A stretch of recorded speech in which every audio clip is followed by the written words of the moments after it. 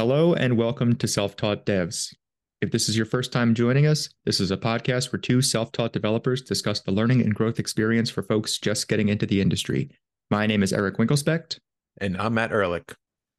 And today we are going to be talking about the job search and getting your first role as a software developer. We've talked somewhat about this many times, and sometimes it's hard and can be frustrating, but we want to shed light on some points and talk about some of our experiences so far. And in this episode, we have a really huge announcement. Eric, would you like to inform our listeners to that huge announcement? Yes, I have accepted an offer for my first full-time role as a software developer. So the job search journey, the career change is officially hitting the new milestone. Let's go. Awesome job. Yeah, I have some questions. I'm sure there's some things that the listeners want to know about. But congratulations, first of all. Awesome Thank job. you. Thank you. It's been a lot. And we talked a little bit before recording, but I'm excited to talk about this kind of again, revisit the whole job search stuff with renewed perspective. I feel like no one's going to have the answers for people. There's a lot of folks out there who are trying to get information about what they should be doing in their job search. And I don't want our conversation to be like, this is what you should do to find success, because I don't think anybody can really tell you that. I think what folks should be focusing on is you can give your experience. You can say the things that you think helped you in your journey. You can say the things that you think might be helpful for other folks out there. But I want to reflect on my own journey and enter this conversation with kind of the note up front of like, you need to find the things that you can sustainably do in the long term and that help you show your value.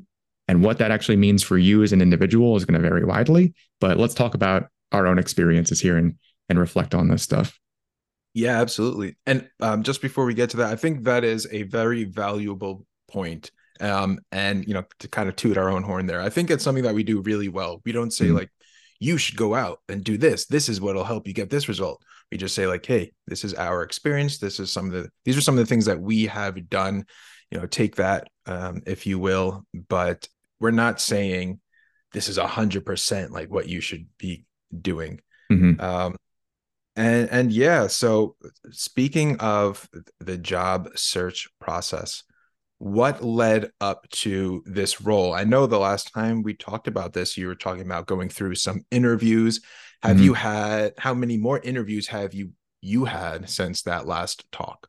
I don't exactly remember when in the process that was. I had noted down kind of how many companies I interviewed with in total in this process, which I think, if I'm not misremembering stuff, should be 9 total companies that I've interviewed. And each one I've done a handful of interviews for. I've made it through several stages of each of the interview processes. It may have only been like 2 or 3 additional since that last conversation, but nine or so in total. Speaking about this role, how did you find this role that you eventually got? Sure. I don't want to say networking, but it kind of was networking a little bit, not in the traditional sense that you might figure. I was following someone on LinkedIn for a while and I forget exactly how I found them. I'm going to refrain from using names just because I didn't clear this with anybody before our conversation, but I was following someone on LinkedIn for a while and just saw their posts every so often and kind of dug their viewpoint on stuff. And I was just like, I want to follow this person. And then one day I saw they posted that their company was hiring for a position, for a software development position. So I sent in an email with my resume and sent my application over. And I then sent this person a message with a connection request because we weren't connected. It was just following them. And I said, hey, I've been following your stuff for a while. And I saw, you said you had an opening on your team. I'm interested. I submitted my resume. I hope I, get a chance to interview. And I kind of, he sent back a response basically just saying like, hey, that's really cool. I hope you get the shot. Good luck. Like that kind of response. I was like, cool, man. I wasn't asking for any favors or anything. And then a few days later, I posted to LinkedIn a video that I had uploaded to YouTube, which was a tutorial about using React Query and specifically in Next.js applications, but like it kind of applies to whatever framework you might be using. And, you know, it's a video I'm proud of. And I think I did a good job explaining the concepts and kind of giving a good how to. And if it might have been a day later or a few hours later, I received another message from the same contact. And he said, "Hey, man, I saw the video you put up. I'm really impressed by the way you speak about the technology. And I'm looking at some of the other stuff you do. And I'm really impressed by what I see from, you know, your work and stuff. I'm referring you to the position. So you should be getting a call to go through the interview." That's awesome. And I think I would categorize that as networking. I think that falls into the scope of networking, you know, for sure. It does. And at the same time, I also reflect on a lot of the ways people say you should try to network to get a job. And it didn't feel exactly the same thing to me, right? Where it's like, I didn't reach out saying like, "Hey, can you give me a referral?" You know, which is also bad networking practice, right? And I didn't reach out saying like, "Hey, let's chat so you can get to know me so I can get a referral." It was literally just like, "Hey, I saw a thing and I applied." And then, you know, I received a message back saying like, "Hey, I dig your stuff and I want to give you a referral," which is really cool. And I think the way you want that kind of thing to work out, we've seen folks advocate just trying to reach out to as many people as you can, to generate as many conversations as you can, to hope that somebody likes you enough during that conversation to give you a referral, which I think is a really stressful thing to do. You know, you and I have advocated networking in the sense of like, meet people and try to form a genuine connection to the point where like maybe at some point down the road, that person will have seen your development and will recognize your value and then would want to work with you, you know, but it's not a like a one and done, like, "Hey, let's chat. Cool. Refer me. Awesome," kind of thing. So yeah, still chalk it up to networking, I guess. Right. But networking, and you said a thing actually in our last episode that really rung true with me in this experience, where you said like, "I'm posting to LinkedIn and I'm doing all this stuff because I want people to be able to come and see me and see what I'm about and see the kind of person I am and what I can do." Right. And like, that's kind of how this whole thing worked out for me. It wasn't really like, "Oh, Eric, you did this one thing that landed you this job." It was like, "No, I've been doing this for a really long time and put out all this material so you can see what I've been doing and how I'm doing it and who I am as a person." And people saw that and recognized it and then took the leap of faith of saying like, "Hey, let's give this guy a shot." Absolutely. And so the steps here are, you applied for that position, right? And then you put yourself on that person's radar by, one, reaching out to them, two, saying like, "Hey, you're doing this. I think it's cool." Right. So now you're kind of giving them a compliment, right? And now they're thinking about you. Maybe they looked at your profile, and I mean, I don't know this person, but I can guarantee that they didn't just look at your one video and say, "Okay, I want to refer this person." Sure, They probably went through your profile and saw like the months of hard work that you've been putting in, and the videos and talking about code and all the awesome stuff that you've been doing. So, you know, it's maybe months of work that led up to this one opportunity. It wasn't, you know, just like, "Okay, I applied for this job, now I got it." It's like, Yeah. you've put in the time previously. Yeah. And that also carried through into the interview processes. So when I was scheduled to do the first screening interview, the lead on the team reached out and in the email to schedule the interview said, "Hey, I went through your GitHub and saw the projects you're working on, and I'm impressed and I think you'd be a great fit." I hadn't had that experience before in other interviews. You know, I've gone through other interviews where people may have looked at some things here or there, or really just wanted to see my performance in the actual interview setting in like a live coding environment or whatever, and kind of made a judgment based on that. But it was nice right up front to be like, "Oh, they're actually looking through the things that I've done," you know, which everybody like says should be happening, you know, put all that evidence out there so people can go look and kind of get a feel for who you are up front. So that was nice to see that right up front too. Did you prepare anything different for this interview versus your past interviews, or did you have like your kind of routine down pat, like you know exactly what you were going to do? Yeah, I'm glad I did a good number of interviews before this point because I felt way more relaxed going into it. I had actually had another round of interviews at a different company before I had these interviews, which were pretty intense. And I was very happy with my performance in those interviews. I was rejected from that company ultimately, but had other interviews where I felt like I did a bad job. And I talked about one of those on here previously. It's just me as a person, like, especially in a round one where it's kind of like you're going in to just kind of have a conversation, which is typical. For me personally, I don't feel like I need to prep really hard for those kinds of interviews. I'm a conversationalist. I can go in and talk about who I am and what I do and where I came from and the journey. The technical interviews were the ones where I felt like I wasn't cramming before they took place, but I was preparing over the course of, weeks and months to get better at that process. Because that was the area where it was like, that's kind of a little more scary, to go into. Yeah, and for the people listening, it may seem like, oh man, another person got a position or a job, and I'm still going through this and struggling through this process. But it's very important to note here that you started applying for jobs last year. Is that correct? Yeah, I think I started applying, a few months into the process, I guess. Really, it was when I first started. So, sometime mid 2022, I guess. It's been over a year. You've talked or you've had conversations with 9 companies and you got one offer. So it has been hard work. This isn't like an Mhm. overnight success kind of thing. Sure. And you've put in that hard work and time.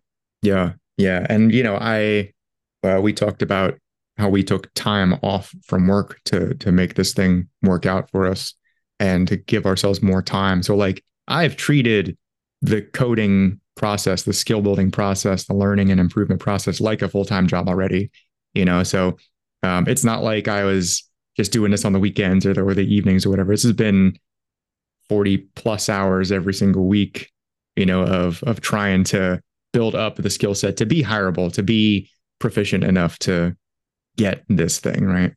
Yeah, and the transparency with this, I think it also help people who are maybe not even like writing code yet, or maybe they're just trying to decide to get into this. I think this sheds some light on what this process could be, and Mm-hmm. maybe not exactly what you might see, let's say on YouTube or Yeah. wherever else. It could be a bit lengthy. Yeah. The big thing that I take away from this, and I would hope other folks do as well, is, you and I recognize this pretty early on into our processes. We're like, the popular thing out there for folks who are considering the career change into getting into development.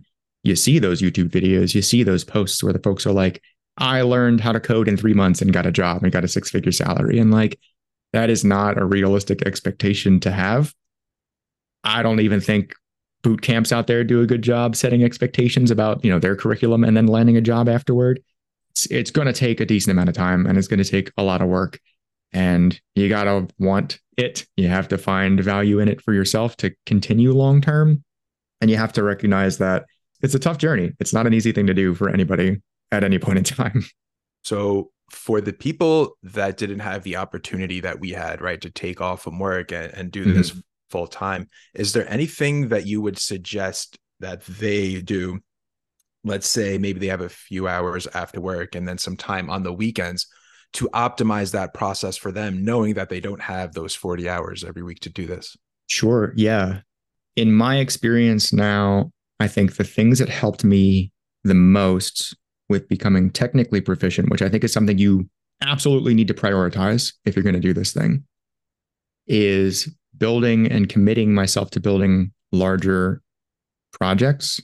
Call it a product if you want, right? To actually like go into a large scale development effort to make a solution to a problem that you could potentially monetize. You don't have to monetize it, but like to make it a working product that people are going to use and to try to get people to use it. You go into something like that, you end up solving a lot of different kinds of problems that you may not have encountered in, coding practices and other scenarios. I think that's one thing where if you're limited on time, it's still a big investment. It's still, you're going to spend months, maybe longer, right, building a project like that. But I think the rewards that you get from it far outweigh the investment costs that you'd put into it. And basically all it just starts with building that project, right? Because now Mm-hmm. you could talk about what you're building. You, even if let's say you don't want to do it in video format, you could show, snips or pictures of like the code you're writing or the project you're building and talk about that thing. And maybe you'll get some people to interact with your post if you're using LinkedIn, and then that Mm-hmm. could, build new connections and take people to your GitHub, like what happened with you. So Yeah, that makes sense that it starts with like the building. Yeah, I think so. And I'm guilty of doing this in so many episodes that we have recorded where I talk about like the weather app, that people build along the journey. It's like, it's cool. You need to do that at some point. You need to build some of those skills and build a smaller application. I don't think it's appropriate to have a mindset of like, once you've done that, that you're job ready. I think some people might be under the impression that once they can make anything, that they're good to go and they should, put themselves out there in the job search. It's not a bad idea to apply early, right? I think we hear that advice a lot, like apply early, interview early so you can get interview experience and kind of see the things you might need to work on. I just, for myself too, looking back, like when I thought I was job ready and when I'm like actually feeling confident and job ready were pretty different times. I thought way earlier on, I was like, okay, good. I've gone through courses. I get the skills. I can do this stuff. It was a good year from that point before I'm really like, yes, I'm good to go. I know I can go and provide value to a company and a team and be valuable. Yeah, that's relatable because even me, I didn't start applying for jobs until a year after I started learning. And by that time, I already built a few like BS projects. I built some portfolio projects. I built a full stack application. And then I was ready to like start applying for jobs. It wasn't like, okay, I built these small things and now I'm going to go apply, which is some of the advice that I've gotten. And I think there's value in that as well, right? Because maybe if you get started in and accustomed to that application process and how to go find jobs, and you start that early, by the time where you're actually like ready to be employed, you'll have that experience as well. Mm-hmm. So it could go both ways. Yeah, I think nothing's better for interview prep than doing actual interviews. Like you can do as many like leak code problems as you want to and try to memorize patterns and, do your DSA studying. I think even like mock interviews are okay, but until you're actually in an interview setting where like you want a job, and you're being graded, so to speak, by people who are your gatekeepers to that job, you can't really recreate that specific feeling that you get, that pressure that you feel. So when it comes to like being ready to do interviews or being good at interviews, like it's a skill you need to develop to find success in this whole thing. And you're going to hit a whole wide array of interviews, right? You'll get conversational interviews. You'll get different types of technical interviews, whether those mean like live coding just through problems, live coding a project, take home projects, all that stuff. So they're all different types. And like, until you're in the moment and experiencing it and evaluate your own performance and see the things you can improve, like, I don't think anything beats that for getting better or for preparing for the interview process. That makes a lot of sense. In order to get better at it, you have to actually do it. I think one of the common denominators between like my experience getting developer roles and yours now is that we talked to somebody. Mm-hmm. We weren't, silent. We didn't just do the work and apply. Like we talked to people, and that helped us, call it networking, if you will, but get that position. And I think that's important to note, that communicating with others helped us. Yeah. Out of like the 9 companies where I've interviewed, 2 of those were through talking to a person first, right? And kind of making a contact and them saying like, cool, I want you to interview here. The others were all cold apply. So you can find success in cold applying too. I think it's just maybe a little bit harder that way than when somebody gets to know you and checks you out and sees your skill set before kind of making that leap into the interview process. Thank you for listening to the Self-Taught Devs podcast. If you appreciate what we do and want to help support the show, we're now on Patreon.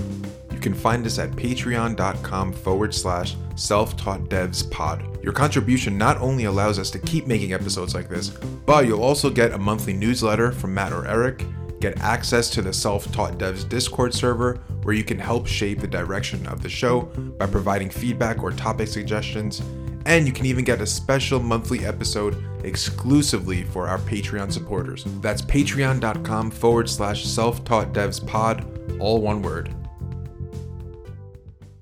Let's talk about the challenges of the job search. Besides just making it work, it is mentally taxing, extremely mentally taxing to do this kind of thing, because you will get rejected frequently, often, right? Especially if you are relying heavily on cold application process, which I think a lot of folks do. And it's not wrong to do that, but you're competing with so many people in every single cold apply that you do.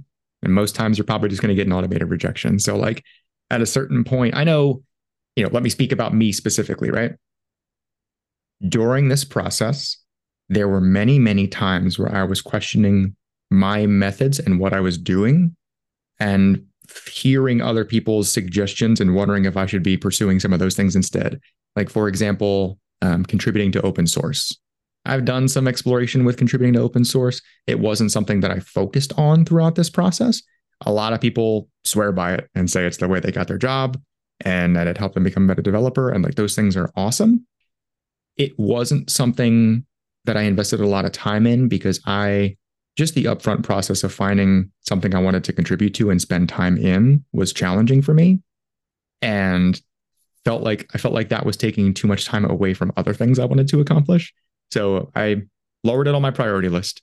For other folks that might jump up to the top, but like, it's easy to get lost in the advice, and it's easy to feel like all the things that you're doing might just be a waste of time and that you should be doing other things instead. That, I think, is a big challenge for a lot of folks out there. Yeah, it's also been a challenge for me because there is so much information out there that has also worked for other people. So it's hard to decide for yourself, well, what should I prioritize? There are many methods, including, like you said, open source, and you built your own product, which is awesome. And, maybe applying, maybe not applying, and just networking. There's so many courses that you could take, and it does get overwhelming. So how, for yourself, did you decide what you wanted to prioritize then? I prioritized the stuff that felt the best to me. So when I would participate in an activity, like, for example, when I started doing LeetCode, just straight up LeetCode in general, I hated doing LeetCode stuff. I found other ways of doing DSA that I enjoyed a lot more. But LeetCode, when everybody's like, so many people out there is like, you have to do LeetCode, you got to do LeetCode. I didn't enjoy doing it, and I wasn't going to stick with it. The posting, putting out videos or putting out LinkedIn posts, like, I did the things in the moment that felt the best to me. And I did the things in the moment that I thought would be valuable for other folks, right? Specifically, like the YouTube videos that I've been putting out that seem to be getting attention and that helped me get this interview and helped me get noticed are things that I enjoyed doing, I thought was helpful, and it felt like the best use of my time. So maybe that's not the best answer for folks out there looking for some direction or help on direction. But my whole viewpoint is like, you need to be able to do this stuff long term, because finding that job's going to take a lot longer than you expect it to, and it's a lot of work involved. You need to do numerous things. You need to take numerous avenues to try to build up the most, let's call it, luck that you can, right? Because we'll talk about luck a little bit more. But if you're doing stuff that you just hate doing and it's a grind, you're not going to stick with it, and you're going to want to quit, and it's just going to feel worse. Yeah, that's really important. It's hard enough as it is, but doing things that you're not really enjoying, that can definitely make it a lot more difficult, especially if your time is limited, right? Maybe you only have like an hour or two per afternoon, and you're doing things that maybe make you feel kind of bad, and it sucks, and you're getting hammered with things, and you're not getting the results you're expecting. And on top of that, you hate what you're doing. That's just going to maybe prolong it or just make you feel a lot worse. I think that also includes like the technologies you work with, right? Some folks are going to keep technology hopping just because, the advice of looking what is around your industry or your area is good advice, right? Because you want to be building up skills that companies that you're applying to are looking for, so you could be useful and valuable, and they need to see that up front. But if you just totally hate a technology, you're probably not going to want to stick with it or work in it anyway. So like, find the stuff you enjoy and focus on, at least I think you should focus on building bigger projects and solving more complex problems with those technologies. Because once you find people that want to talk to you about the things that you've done, you're going to have more engaging conversations when you talk about those kinds of projects. And sometimes it doesn't really matter that much, the specific technologies that you're using, right? Like, if your only experience is JavaScript and TypeScript and you're applying to a Java job, yeah, that's going to matter. But if you have worked primarily in JavaScript, TypeScript, and the company you're working for has that as part of their stack, and you can prove to them that you're a good learner and you have solved very complex problems with your technology, they're going to like you and they're going to want to talk to you more, right? Absolutely. And I heard this quote today and it really stuck with me. And it was, if you know what you want and you're going in the right direction, it doesn't matter how slow you're going, you're still making progress. If you're going in the wrong direction, you could go super hard, right? And it actually might even be worse for you, like working harder towards that thing. So I think that that kind of sheds some light on this as well, and has a little bit to do with what you just said. Yeah.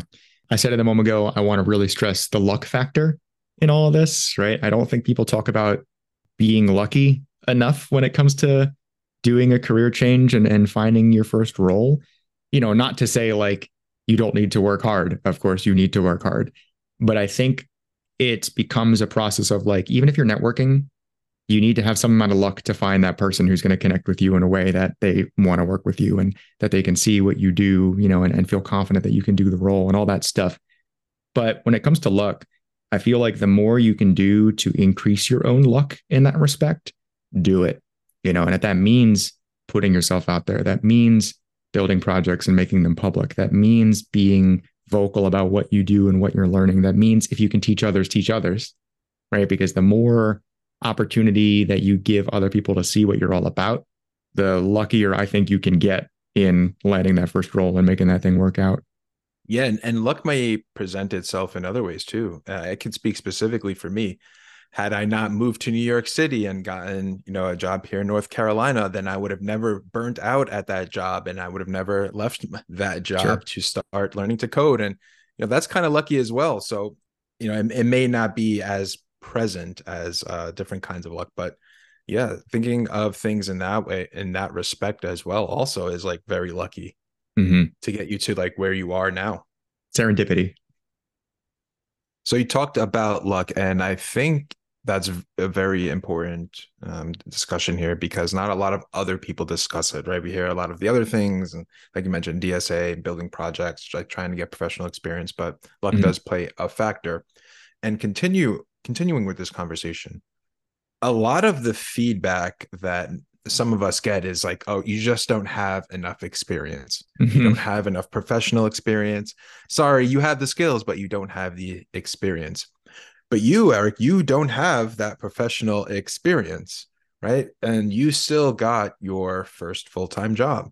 So do you think that's maybe kind of like a scapegoat from recruiters? Like they don't think a person has enough value, so they hit you with like the experience part?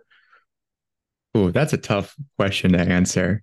I will say, understanding that experience is a super important part of procuring that first role. I did some freelancing stuff, throughout this process, but, I really sold myself on my experience in my We Should Watch application. Because for me, I was of the mindset of like, if I'm going to have a hard time finding a first role and gaining that professional experience, I'm going to make my own opportunity to gain my own professional experience, which is why I approached that project as like, this is the job. These are the function. This is the product that I'm working on. This is the product that I'm trying to put out for people. And that also, I think, got me in the door a lot more often with cold applying, seeing that on my resume as a position, right? Is how I listed it. I was a full stack developer at We Should Watch. Here's all the stuff I did on this application and the different features I implemented, which I think is an important thing to do. Like whatever projects you're working on, don't be afraid to list it that way. And then like once you get in the door and have a conversation with people, yeah, you can kind of go more in depth of like, oh, this is my thing and I did this. You can take it from the entrepreneurial viewpoint if you want, right? Do I think it's an excuse that people give, which was really the point of your question there? That's really tough. I think you're going to hear that more often than not now, just because of how saturated the market is, right? Especially given all the layoffs.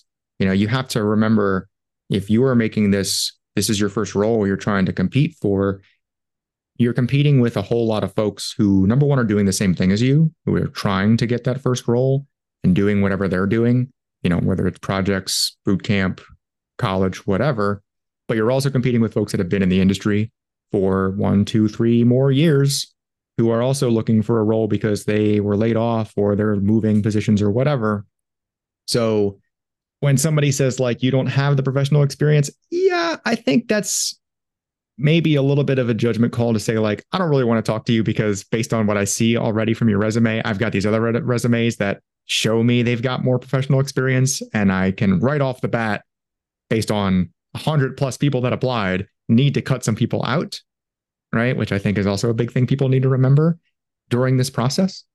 You can get cut early for maybe something you think is not quite fair, but you need to put yourself into a position to compete with what might not be fair out there and make yourself look as strong as possible.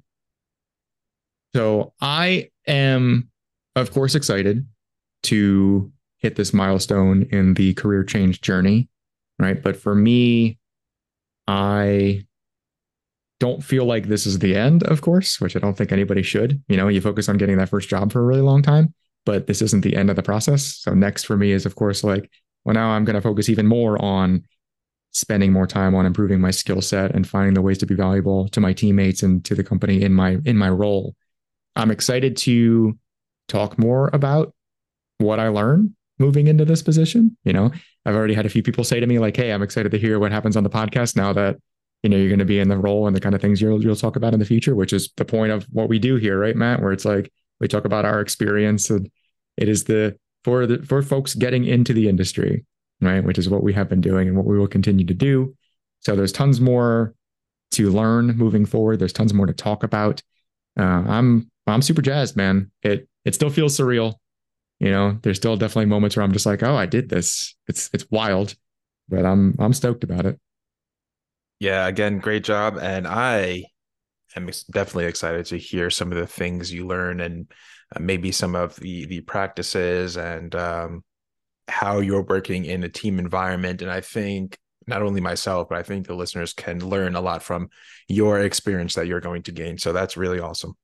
Let's end this as we always do by thanking our patrons. If you want to help support what we do here, you can join us at patreon.com/self-taught-devs-pod. We've got a bunch of goodies for you there every month. And a big thank you to our supporters so far, Matt Hoadley, Danielle Arnett, Vanessa Vun, and Danny McVeigh. Thanks so much for supporting the Self-Taught Devs podcast. Thank you, everyone, for listening. If you aren't already, please subscribe. We release a new episode every Friday. If you want to help us grow, please share this show with your network. Check the show notes for all of our links. Reach out and say hi. Email us at selftaught.devs@gmail.com if you have a recommendation for a guest or a topic. Thank you for listening to Self-Taught Devs.